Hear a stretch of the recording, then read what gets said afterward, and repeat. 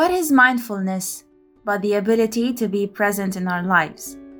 And you know what lives in the present moment? Joy. Not in the past, not in the future. Joy is here, now. Sure, there is also pain in the present moment and all other sorts of feelings and sensations. Here, now is life, with all its nuances. Life wants to live. Life feeds on life, and yet we keep escaping from that. No one needs to sit and meditate for mindful, conscious living. Yet, I won't lie, I've meditated a lot in this life. I was only 14 years old when I first meditated, something rather weird to have experienced as a Western millennial teenager. I enjoy it so much that some years ago I started giving meditation classes. That's when I noticed something interesting. Every time I introduced myself to someone new and told them that I give meditation classes, the person would tell me about their meditation efforts. They would almost apologize for not having a steady meditation practice or for feeling they couldn't meditate. Life is about living, and for that we are to be here, now.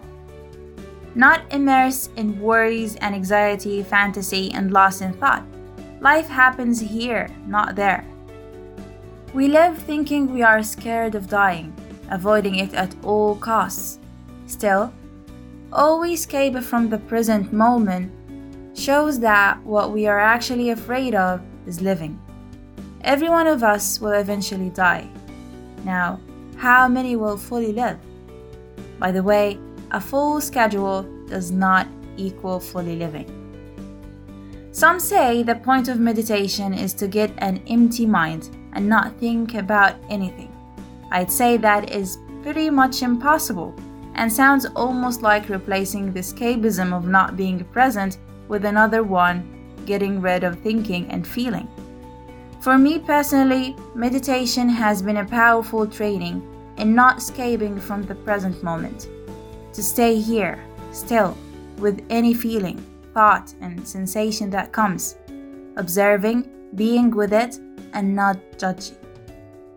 When we meditate, we do not ignore life that wants to come through. In meditation, we allow ourselves to go through pain and pleasure, detaching from control. We don't only observe life, but feel it, acknowledge it, appreciate it. Everything passes. What all Zen masters I've met have in common is a sharp sense of humor. Meditation is a tool of purification of the mind, as it empties us from what is not important and connects us to the essence of being. In this way, it is a training in penetrating life in its deepest sense. But it is not meditation that does the penetrating. It is being in the present moment. Gladly for those not fond of the cushion, there are other ways to reach that state. There are infinite ways to be more present and more connected to life.